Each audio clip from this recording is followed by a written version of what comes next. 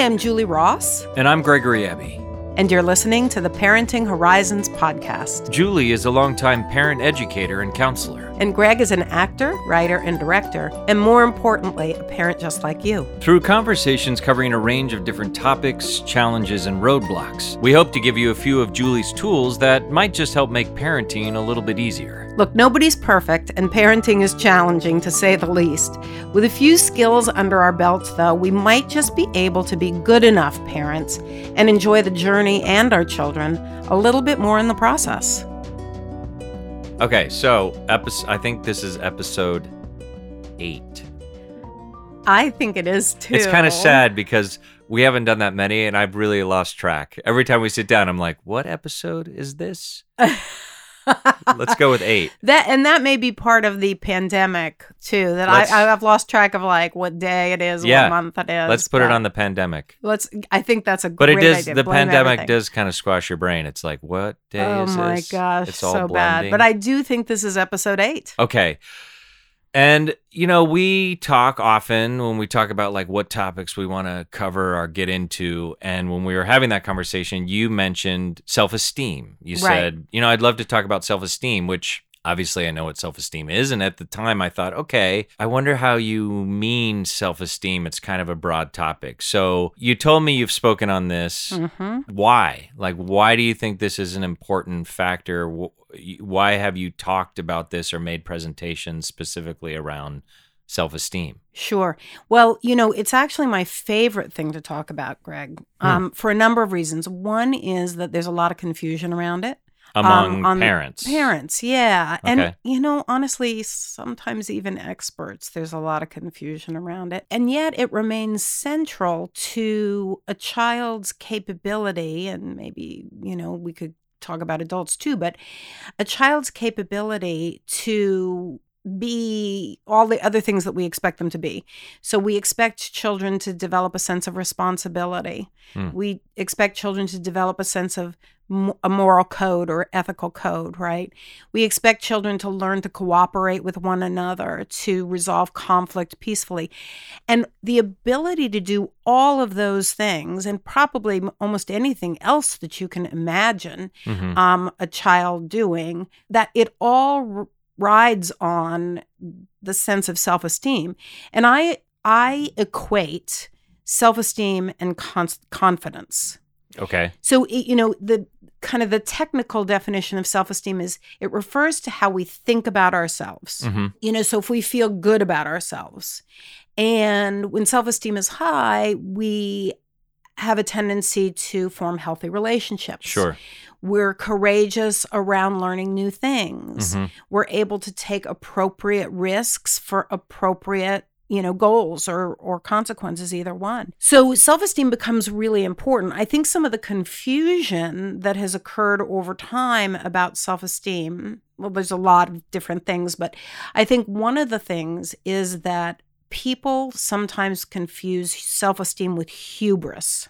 Okay. You mean the difference between sort of arrogance and confidence? Correct. Okay. So hubris is an unwarranted confidence. In other words, it's a braggart, sure, kind of thing. I'm so cool kind of thing. But it's not warranted. There's nothing within the person that says that they have the skills or the abilities or whatever to feel confident about. Right. There's a phrase in AA. I'm not in AA, but I've heard this and I kind of really like it, and it fits with some people I run into and deal with. And it's big ego, low self-esteem.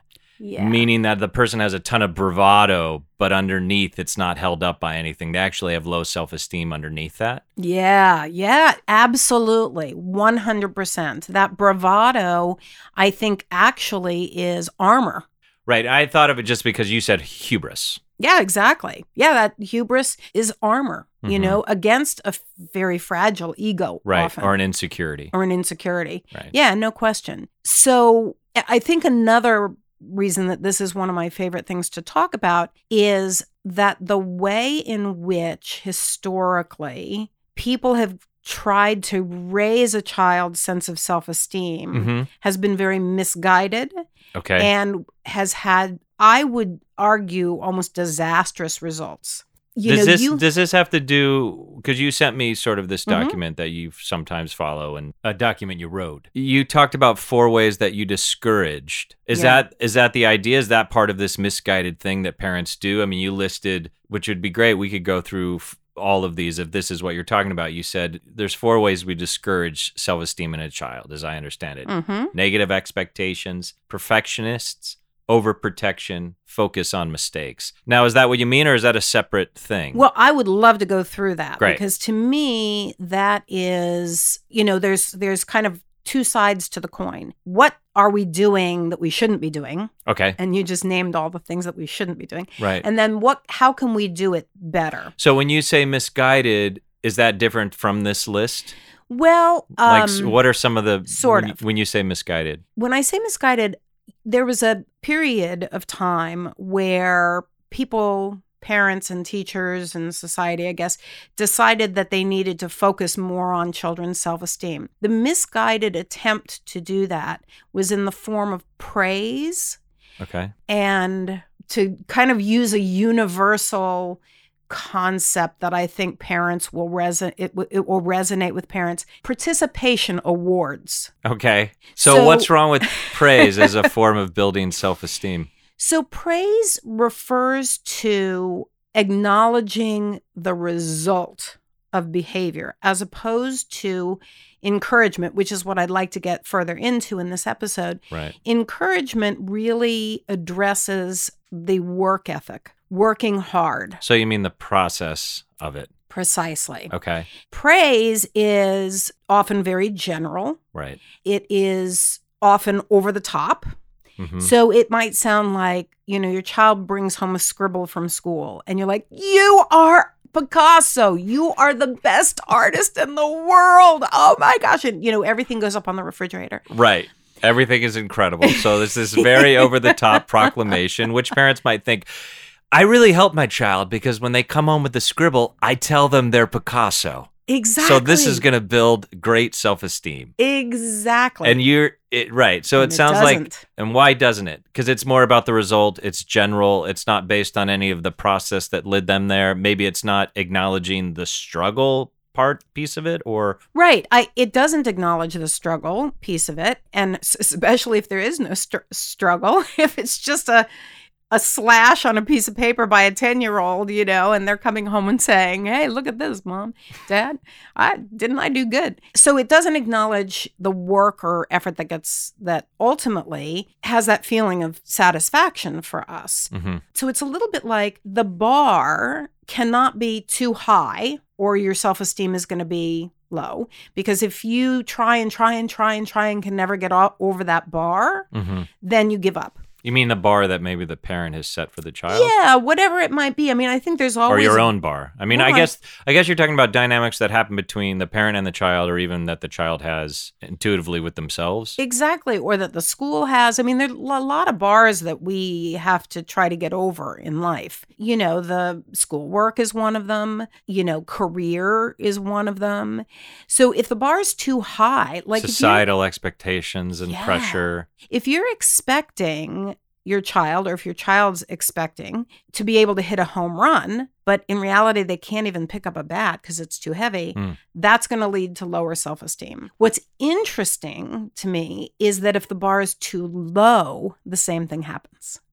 So if there's no effort required and the child is just stepping over the bar, right? And there's no expectation. But there's also no effort. So we find this often in children who are very gifted in a particular area. Let's say you've got a child, years ago I knew a child who was in 4th grade or whatever, and had to go to Stuyvesant High School, which is one of the top tier high schools. A 4th grader had to go to Stuyvesant High School for the mathematics. But that didn't necessarily guarantee high self-esteem because, it's easy. What are you talking about? This is easy. And especially in his classroom, in the 4th grade classroom, other kids were struggling and he was like, wow. So there's something in the struggle that creates the strength that really is self-esteem, that level of confidence. The other thing that we found out is when you praise a child, when you're just commenting on The result. the results. Praise is actually addictive. Mm. I remember being a dancer, and all of the hours that I spent in the studio at the bar and in practice and rehearsals and stuff wasn't recognized. But of course, when I got on the stage, there was applause and Sure. the result was being acknowledged. Right. But I remember saying to my mother after a performance, saying, "What did you think?" And she said, "Oh my gosh, you were so good." And I was like, "Was I good?" "Yes, you were awesome." So I was awesome, right? I was really good. And there's a need to keep that going because it's addictive. It actually fires. Sure. It's like a drug. It's like a drug, Sure. right? When we encourage, that is, when we acknowledge the process and the hard work, it doesn't have the same effect. You don't have to keep reaching for the external praise. And maybe that result, that one hit of the praise. Right. Okay. Exactly. You instead, kids learn to internally acknowledge their own efforts. And that's ultimately what builds self-esteem. A very simple example of that is that it's better when a child says, "Look at this grade I got," or "Look at this fabulous drawing I did." It's better to say, "You must feel so proud of yourself," than to say, "I'm so proud of you." I mean, I understand intellectually why you're saying that. What's the difference? The difference is that "I'm so proud of you" is an external reinforcement. Mm-hmm. "You must be proud of yourself" makes the pride an internal reinforcer for the child. Right, because it's about them. I mean, it's you instead of I. Exactly. Right. So already that the parent isn't making about "I am proud of you," and then they're reaching to sort of achieve this thing from the parent. Yes. Now, let me just pause there, Greg, and say that rigidity in terms of parenting, whenever we talk about any of these techniques, if you become too rigid about it, that's not good either. So I have had a situation with a mother years ago, maybe 20 years ago, who took it very, very literally. In terms of how to praise or something? Not praising, not saying she was proud of her kid. Okay. Right? And the kid got into high school and had some project that they had to do and did it. And it was sitting on the counter to be taken to school. It was like a physical, I don't know, diorama or whatever. And she was worried, I don't want to overpraise him, so let me not say anything. Well, here's what happened. She goofed, quote unquote, and said to him, "Wow, that is awesome. I am so proud of you." And he took a step back and he was like, "You are? I didn't think you ever were proud of me." Because she had said, "You must feel so proud of yourself," over and over, but she had never actually said, "I feel proud of you." So I really want to help our listeners understand it's not a 100% thing. Right. It goes back to the 70-30 rule. Yeah, right. It's so funny. I was just going to say that. Like, this isn't, you say this a lot about a lot of the techniques we sort of talk about here and you bring up that it's also like a learning curve. It's not like you put this on and like, now this is how you praise and this is how you get self-esteem for your child. Right, exactly. It's kind of a process, and you're saying it's not a perfect process. And we talk about 70-30. If you've been listening to the podcast, you've heard this, but what is the 70-30 rule again? You only have to get it right 70% of the time. That leaves a 30% margin for error that you want to take advantage of. Sure. You and give yourself a break that you're not going to get it perfect. Absolutely. And as you can see from the story I just told, the mother I will never say perfect. I am proud, and never will say, I will only say you are, and it'll be perfect. And this child, and then he's like, "Why don't you ever say you're proud of me?" Exactly. So we don't want 100%. And rigidity around it is what we don't you're want saying. rigidity. Right. But this is the general idea. Because I sort of like that. And thematically, you sort of talk about this a lot, is like when you say you, it becomes a connection between the two of you, I would think. Is that the idea? That they're part of it?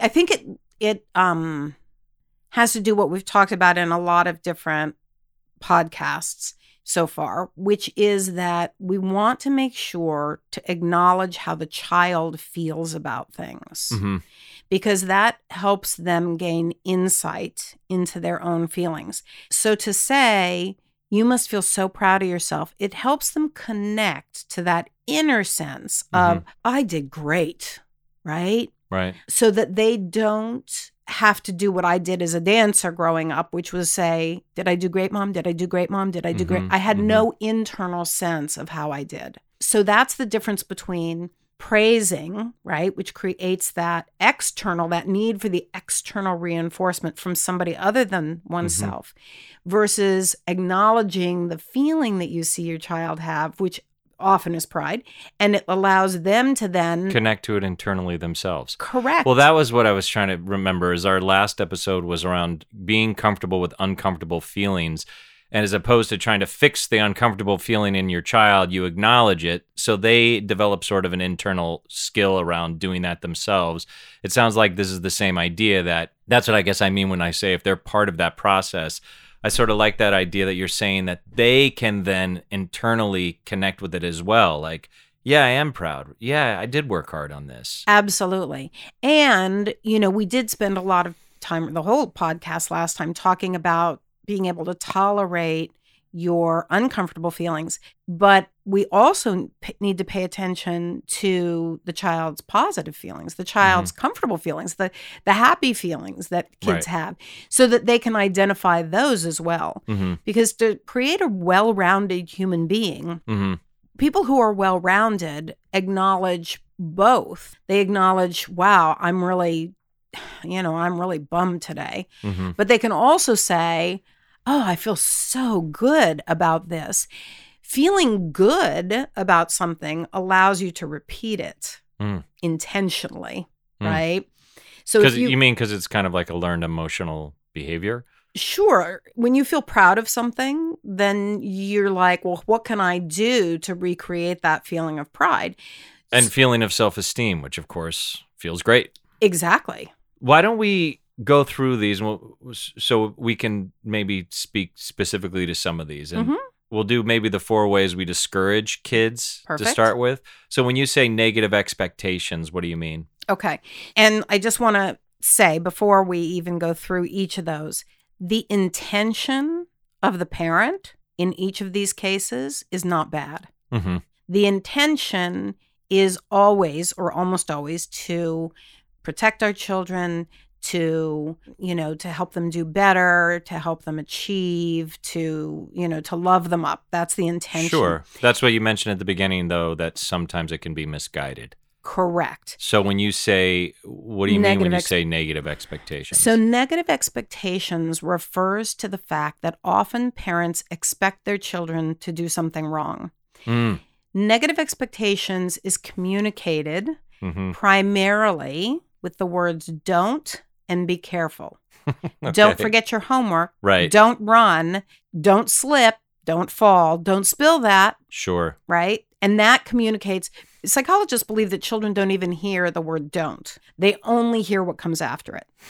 So if you say don't spill that, what does the child hear? Spill that. Right. No, of course. Because it translates to action before they can prevent themselves from doing it. Well, and I just have to say, because as you're talking, I'm thinking about this. So my wife, I have a tendency to misplace things and lose things. And we talked about this a little bit. I've had a lifelong habit.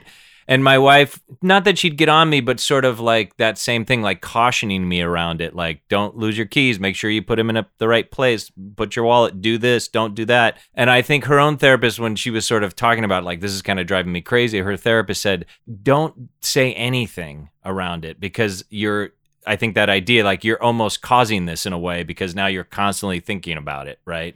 Yes. And so she did. She consciously was like, I'm not going to be on him about like, make sure you put your keys in the right place. I'm sort of simplifying it, but and it's not that she even shared that with me, but she felt that I sort of turned it around, because of course I don't want to lose my stuff, and I think I have an artist brain, so I am kind of absent-minded, but I don't want to do that. But when I feel the pressure of like, right, I don't want to lose that. Oh, right, do that it can almost cause it. Is that what you're saying? Yeah, absolutely. I mean, and it comes from that expectation that the person has around whatever it is they expect you to do.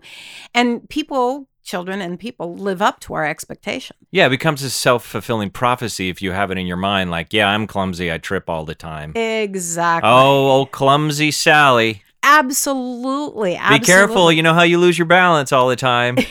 Exactly. Old Sally's going to lose her balance for the rest of her life. It's absolutely Is that the true. idea? Yeah, Okay, that's the okay. idea. Right. And because, well, and here's the story that I tell, Greg, that I feel is so powerful because it's not about kids. It's about an adult. And specifically, it's about my father-in-law, may he rest in peace. We grew up in Texas, my husband and I both did. And one of the things my father-in-law loved was keeping his lawn beautiful and his garden beds and his trees. He would get up on a 10-foot tall ladder and prune the trees, which, is potentially dangerous. I mean, because you're using these shears that really can cut through a big, hard piece of something. So he would get up and prune the trees. And he told me this story, by the way. So, this is from the horse's mouth. My mother-in-law would stand underneath the ladder and say, Dawn, be careful up there. Be careful. Don't fall. Don't hurt yourself. Don't cut your finger. And when he told me this story, he said, what did she think I was going to do? Deliberately fall off the ladder? Right. Put my finger in the shears? So first of all, when we hear it in the adult context, we can kind of see how ridiculous it is. But second of all, and the moral of the story is, he was probably 35 when this was, going on. And over time, he became afraid to prune the trees. And his beloved yard work, that was one of the things he had to hire out. And he told me this story. So how do you what is the opposite of that though? Because I'm thinking of maybe a child that's going out with their friends and it's going to be late and you have some concerns as a parent, like, hey, whatever it is, like, make sure you ride with friends, make sure you call me if it's dark and I need to come pick you up. Don't drink and drive, whatever those things are. How do you get some of that across? On your list of 4 ways to encourage, you have show confidence. Is that correct? Is that what the opposite of this is, of negative expectations? And so how do you do that instead? So showing confidence is a little bit like seeing the glass as half full instead of half empty. So instead of seeing the child as about to trip, you see the child as being coordinated enough to... You got this. You got this. I think the listener will find as we go through all of these, the positive ways to encourage instead of discourage, there's kind of an overall theme of catch them doing it right. So one of the things, when I was... years ago, I was teaching this to teachers in a preschool. And there was a little 4-year-old who was sitting, I was in the teacher's lounge area and the teachers were preparing their classrooms. And it was just me and this little 4-year-old who was eating a bowl of cereal. I have no idea why she was eating a bowl of cereal, why she was doing it at school or whatever, but it was fine.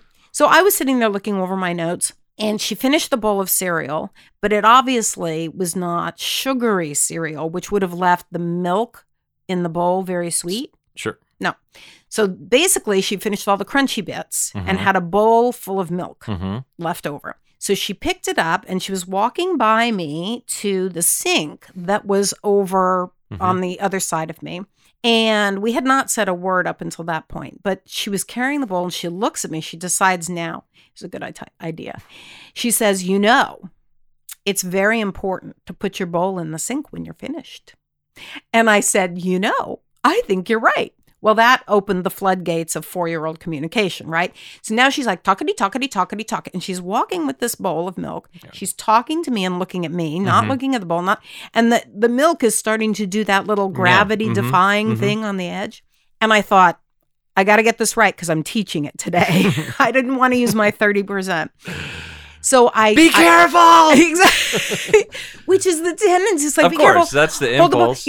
And I said, I noticed how carefully you're holding that bowl. And she looked at it, she tipped it upright, and she said, yes, I am. And she walked the rest of the way and didn't spill a drop. Right. That's showing confidence. Wow, that's very hard to do in the moment. That's why we keep talking about it's a learned practice, right? Because of course your instinct is, be careful, don't spill that. Don't spill it. And that's when it goes all over the floor. Exactly. Or, hey, be careful because you know how many times you've spilled the bowls. You're a spiller. You got to remember. Spiller. Right. You know how clumsy you are. Right. Right. So showing confidence. Showing confidence. Right. Looking at it as half full instead of half empty. and noticing it. So you don't have to say, I'm proud of you for carrying that bowl so carefully, or you're doing a good job carrying that bowl so carefully. The best kind of encouragement is noticing. Mm-hmm. I noticed that you're doing that. Right. And then that pulls their focus and attention back to noticing themselves. Mm-hmm. And again, now you're connecting, they can connect it internally themselves. Right. Right. So they're having to experience it. I'm carrying this bowl. I'm incredible. Exactly. Okay. So another way that parents might discourage, you have perfectionists. Yeah. So, I don't think that I probably need to even describe what that looks like. Right. I think a lot of people are perfectionists. I think, this is sort of maybe speaking to the expectations are too high. Well, expecting perfection. So for example, I mean, gosh, it comes up week after week after week. It's just constant, where a parent will say, my kid brought home a report card and it was all A's, but there was a B plus in it. And so I said, what's going on with this B plus? And that's where they begin. That's where they begin. But even if you didn't begin that way, noticing that, pointing that out is very discouraging, because nobody can be perfect. And so if we point that out, the kid gets the impression of, well, if all you're going to notice is what I did wrong. In other words, if for you, my parent, if for you, it's not good enough unless it's all A's. And I'm just using that kind of metaphorically, because it could be with anything, Sure. Winning a soccer game. It could be, I mean, it doesn't matter. Sure. I'm just using that. If that's all that matters to you, why should I try? Well, I could see how that could be just defeating and might lead to low self-esteem, because nothing that you can do is good enough. Correct. It's just not good enough. And I could see if you come home with a report card that's all A's and one B, and your parent brings up the B, or maybe they give short shrift to great job in the A's, but this B plus, let's dig into this. What's this about? Exactly. Right. Why didn't you do as well there as you did in the other classes? So I think the most shocking story that illustrates this that I have come across in my decades of doing this, I had a person in one of my groups who was at home with his mom and little brother. And the mother had just finished the laundry, and it was folded and put on her bed, and the two kids were supposed to put it away. The younger brother was playing with matches, right? Not a good idea. Okay. But anyway, playing with matches. And there was a kind of a table runner on mom's desk that was an old antique crocheted or whatever doily type This sounds thing. like all recipes for disaster. Now we have this antique runner, matches. Okay. Bad ideas. Okay. So little brother sets the thing on fire accidentally. Okay. Sibling grabs the first thing that they can get their hands on and beats the flames out, saving Sure. the house. Mom comes in, sees what's going on, and direct quote, she says, "I can't believe you used your good pants." To put out the fire? Yes. This is a real story? This is a true story. Okay. I mean, I was flabbergasted, and I hope that is an extreme story that. But did she relate listeners- this story like, can you believe they used their real pants to put out the fire? The parent was relating it in that way? Well, so the person who was relating it was an adult who it was their experience as a child. Oh, I see. They were the one as a child who put the fire out with their good pants, and their mother came in and said, "I can't believe you used." Because that's the other part of this is all the reparations you might have to do around the terrible things that you've already parenting. done. Right. Yes. Now, I hope that example feels to our listeners as an extreme. I hope our listeners hear that and go, "Oh my gosh, I would never do that." Yeah, but it sort of synthesizes that idea. It does. The perfectionist. Right. It does. When we remark on the 10% or the 1% that went wrong, and don't talk about the 90% or 99% that went right. Statistically, the statistic that I've heard is that on average, what children do, what their behaviors are on a daily basis is 90% positive. What they hear on a daily basis is 90% negative. And that's just distressing to me, right? That we aren't giving our kids credit.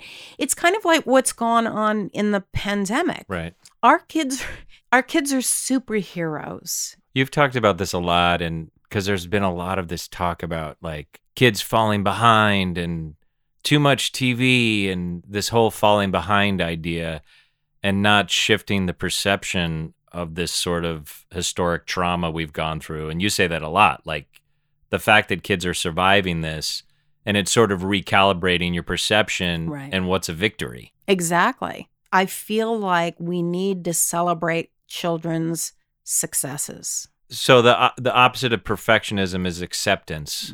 So I guess that's the idea. That would be an example of having some acceptance. It doesn't mean that if the child's had struggles through the pandemic academically, that you say, it's fine, everything's fine.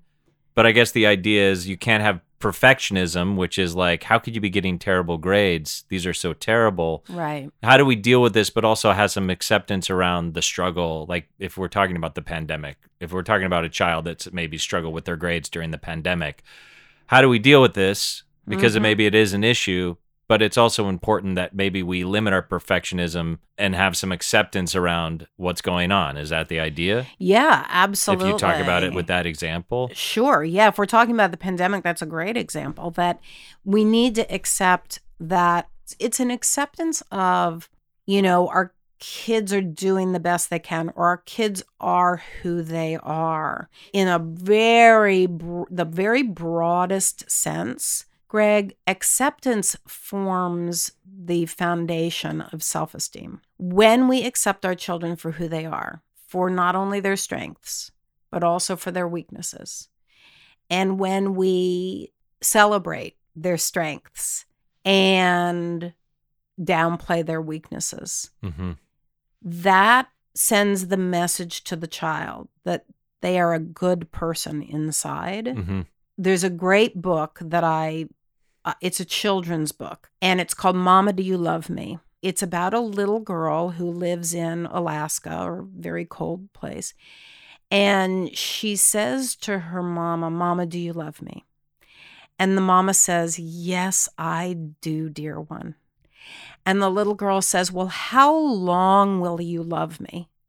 And the mama says, I will love you until the stars turn to fish in the sky. And the little girl says, well, how much do you love me? And the mama says, I love you more than the raven loves its treasure. And the little girl says, well, what if I was carrying our eggs and I tripped and I fell and they broke? Then would you love me? And the mama says, well, I would feel sorry, but still I would love you.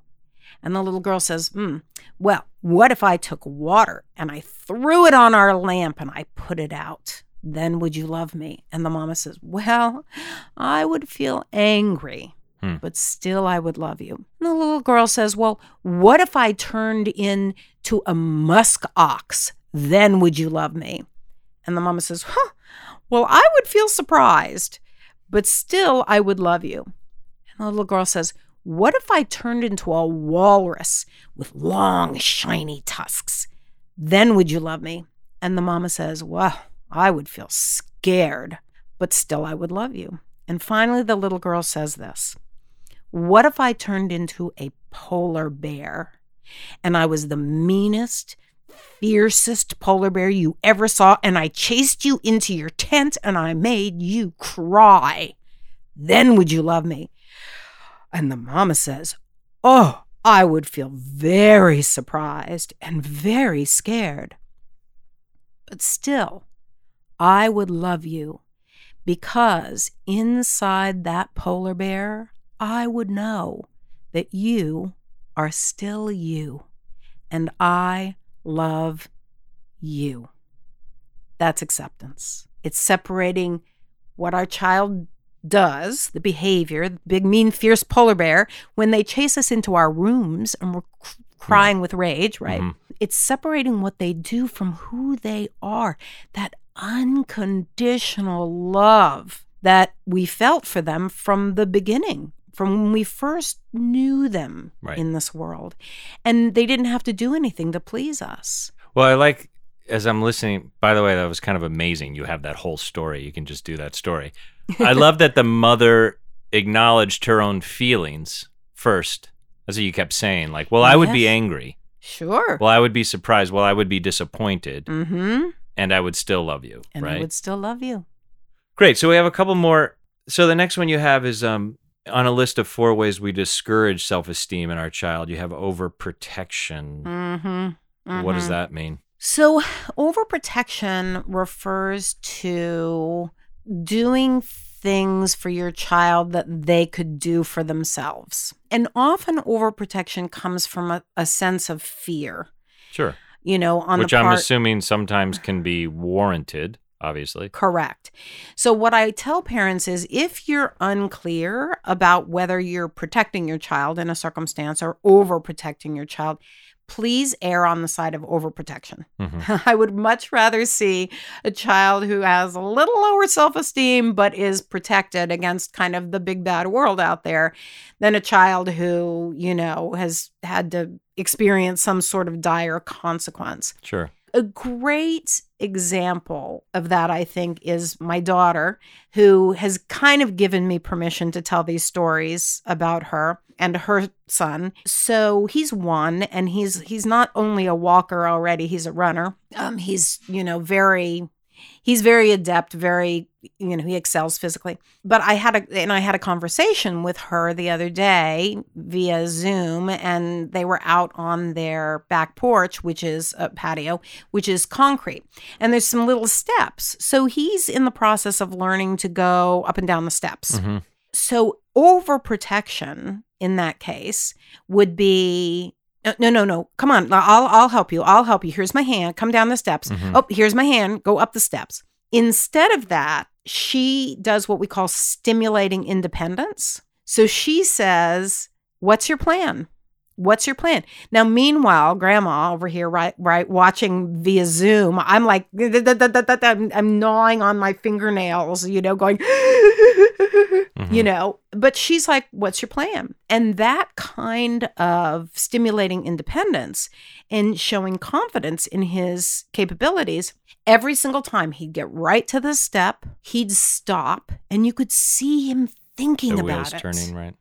And then if he was going down the steps, you know, it would be he had one plan. If he was coming up the steps, he had another plan.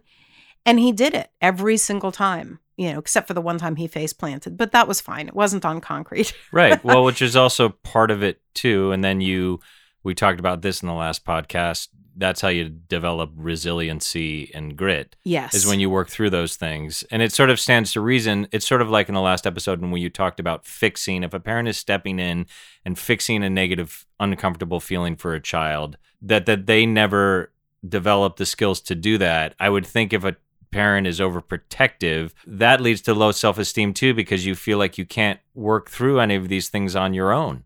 Right. The child feels that they can't, right? That is absolutely on point. You know, and you can look at it in all kinds of cases. So if you look at toddlers, most preschool kids, you know, who are 2-3 years old, have their parents convinced that they cannot possibly put a coat on themselves. Mm-hmm. But the first time that you go to that toddler classroom and it's coat weather and all of the coats are lined up upside down and the child has learned from the preschool to put their hands in and flip it over their head and then the coat's on. They know how to do it, but it's, you know, easier to convince your parents to do it for you. Sure. But it's overprotection when parents do it for them. If you fast forward, it's things like the child comes home from school and has had a disagreement with the teacher, and the child says, you have to call the teacher, you have to say blah, blah, blah, and the parent does it.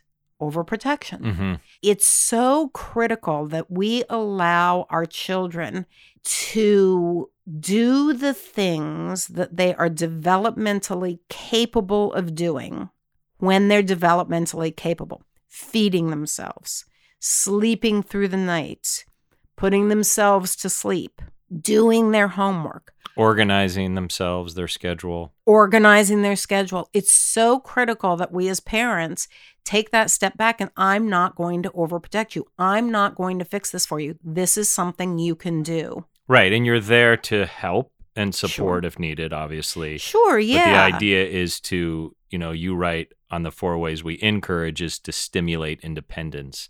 Yes. Is the opposite of overprotection. Exactly. Yeah, stimulating independence, saying, what can you do about this? What's your plan? I mean, what a great phrase. Right. Even for a 1-year-old, for a 14-year-old. Mm-hmm. What's your plan? Mm-hmm. How are you going to fix this?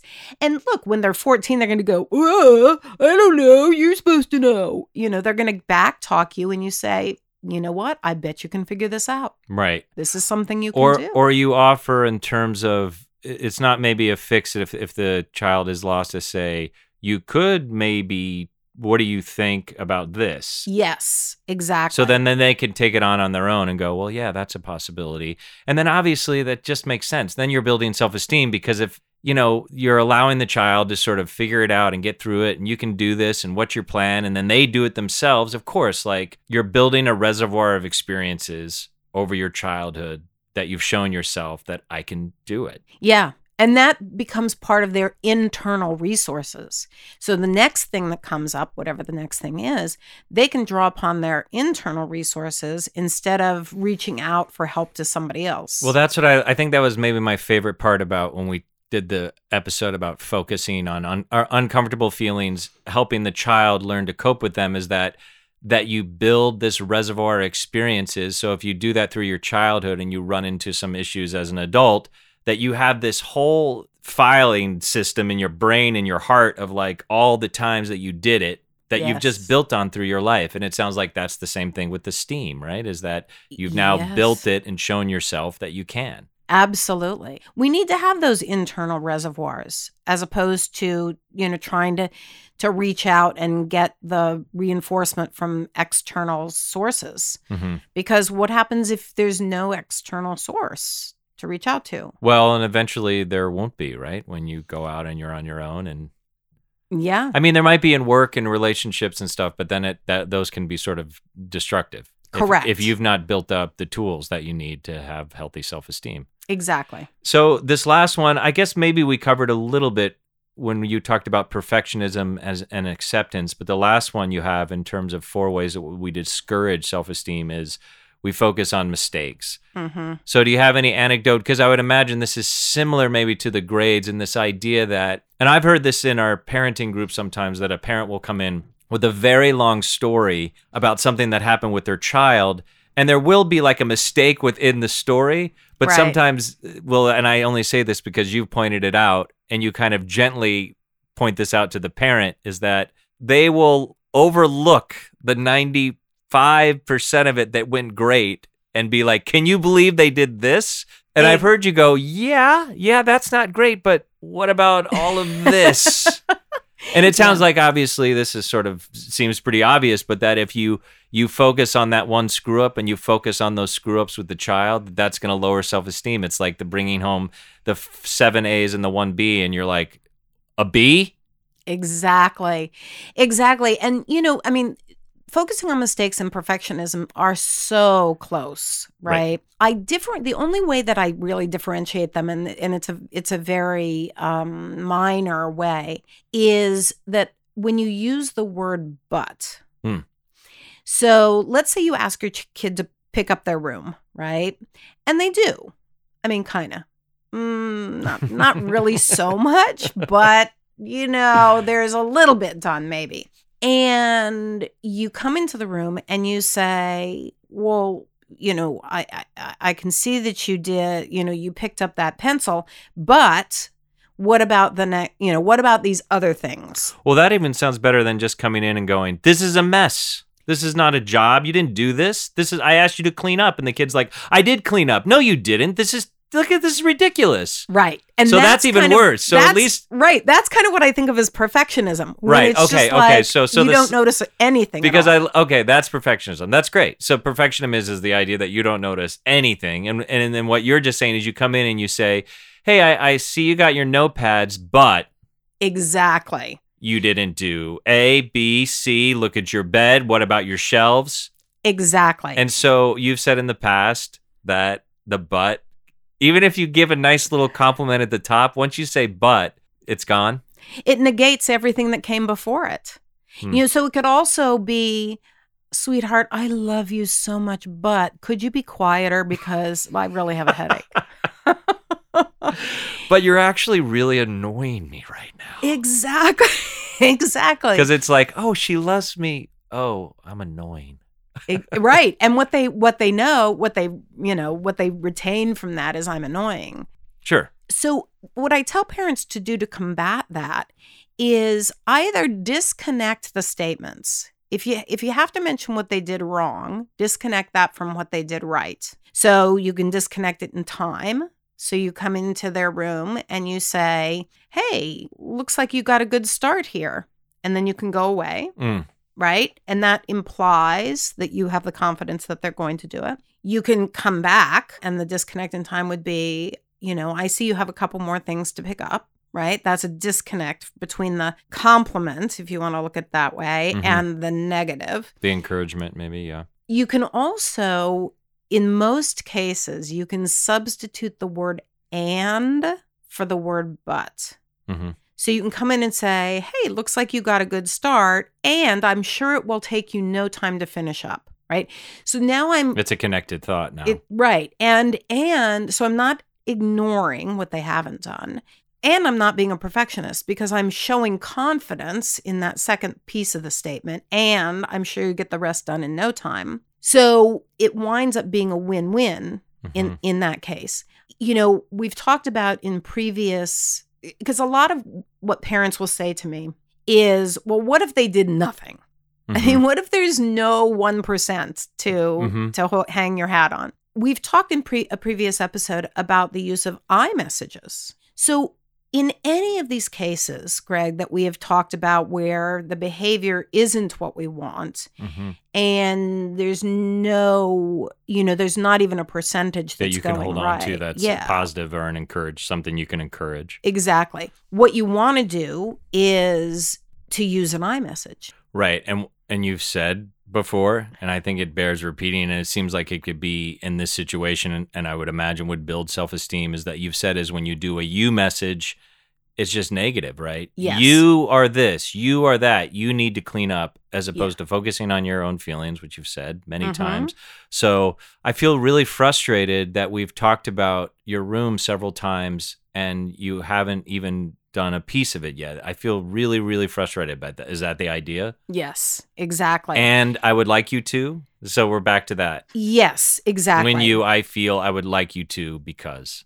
I feel because I would like Thank you to. Yeah. So when you agree to clean up your room and you don't, I feel frustrated because it's going to delay us being able to do something together as a family. I would like for you to clean up your room when you say you're going to. And, it's just boundary setting at that point. When you intentionally knock over a glass of milk, I feel annoyed because it's a big mess. I would like for you to clean it up. So it could be any of these circumstances. The one that I would steer parents away from is the grades. In other words, if the child's doing well at all in any subject, I think they're going to be more effective in terms of getting their child to pick the other grades up if they talk about the successes. Well, that's what you have as the opposite of focus on mistakes. You say build on strengths. Exactly. And it doesn't mean you can't visit that, if they got the D, but your point is that focus on, certainly if you're going to start in on a discussion of, let's just say grades, because we're talking about grades, is that the idea? Like, let me focus on build on strengths, you say, which I would imagine obviously is going to improve self-esteem. Wow, you did great in English. How's that going for you? Again, it's like you talk often about curiosity. Tell me more. Wow, this looks like you brought the English grade up. That's great. How did that go? Yes, that's exactly right. And I have real life stories about people who bit the bullet and did that. It's not easy to do. What isn't easy to do? It's not easy to only acknowledge the strengths and not look at that D, Mm-hmm. and I'm not even talking about a B as in Mhm. boy, I'm talking about a D as in dog. It's very hard to not look at that. What I have consistently seen over time is that when parents, number one, ask a child to self-evaluate on the Right, grades. right. I was just thinking as you were talking, the other thing that might happen is if you don't focus on it, because the child's probably thinking, oh my God, the D, I'm going to get Sure. killed. And if you maybe talk about all the other stuff, I would think the child might even on their own go, yeah, but this D. They do. Sure. They do. I've seen it for 3 decades now. And I've seen kids at the bottom of the barrel, really, with, all failing grades and a C in gym, and this one dad, and this was like 25 years ago, but this one dad had been berating the kid about all the things, and they're like, all the bad grades, and was kind of at his wit's end. And I said, well, I think you should try something different because It's not working. Yeah, how's that working for you? How's the berating going? Exactly. Grades shooting up to the sky? Grades. No. So I gently suggested that he should focus on the C as being a positive. Mm-hmm. And that he was like, are you kidding? It's gym. I mean, come on. And I said, well, literally, what do you have to lose at this point? So he did. The dad just focused on that C. And, the kid, being a grumpy teenager at the time, was like, no, grunt, and didn't acknowledge. But what happened over the period of a couple semesters was the C went up to an A in gym. The D's and F's went up to C's and B's in the other subjects. Was the kid the strongest in math? No. Was he destined to be an engineer? No. Did that matter? No. So this kid went on to be a high school basketball coach. Wow. And was very successful. What a great career, because dad was able to pull up, help him, support him in his confidence. Right, right. So that he could go to college and get a degree in sports. And the thing that made sense for him. Right. And that he would have the self-esteem to be able to do that. I mean, one of the things that occurred to me that as you were talking is, and we sort of kind of covered this, but that it becomes a self-fulfilling prophecy. Yes. You got to fix these terrible grades. Why are you getting such bad grades? Becomes, I get bad grades. I get bad grades. Exactly. Is that right? Yeah. And kids are like, well, I can't help it. Because the other thing that happens, Greg, is when a parent says, why aren't you getting better grades? It's asking a question that the child doesn't know the answer to. Mm-hmm. So one of the things that I try to reinforce with parents is this idea that I believe is fact, that kids do well. All kids do well if they can. If they're not doing well, it's because something's standing in their way. Mm-hmm. So what could that be? It could be parental discouragement. It could be, low self-esteem. Parents aren't the only component of Yeah. There can be things at self-esteem. school, socially. Exactly. A number of things that can be contributing to low self-esteem. Exactly. So it could be parental discouragement. It could be low self-esteem. It could be a learning disability, a hidden learning disability that hasn't been recognized. It could be as simple as, they can't see the board. So they can kind of see, but they can't see. Something is standing in the way. And when we recognize kids as being capable and wanting to do well, think about it. I don't think there's a human being on the planet who wakes up in the morning and says, wow, I think my goal today is to fail. Right? I mean, sometimes I do fail, in a day with one thing or another, but I don't wake up thinking that's my goal. Kids don't wake up thinking, oh, I'm going to do poorly today at school, unless there's something stopping them. So the journey of that is sort of like the curiosity. It's about kind of trying to help them discover, because what you're saying is they might not know. Right. Right. And so the process of that is helping them figure out the roadblocks that are in the way. So if you had to sort of synthesize it into one thing for parents to remember around self-esteem, if you can, what would you say? Like, if we want to give one parting thought around it, what's most important to keep in mind? The most important thing is to love your child unconditionally and accept them for who they are. It is the foundation of absolutely everything else in terms of self-esteem. Well, it's interesting because in this thing that you gave me to read that you had put together, encouragement and self-esteem, you said at the top you wrote cour, C-O-U-R, comes from the French word meaning heart. Yes. So that's the idea? Yes. So to encourage means to speak to your child's heart, because the lessons that they learn with the heart outlast the lessons that they learn with their mind. And if a child has heart and feels good about who they are, they can accomplish anything that they set their mind to. Thanks for listening to the Parenting Horizons podcast. If you enjoyed today's episode, please share with your family and friends. And if you'd like to hear more about Julie's work, join one of her parenting groups, or see about individual counseling, please visit parentinghorizons.com. Or you can email Julie at julie.ross@parentinghorizons.com. See you next time.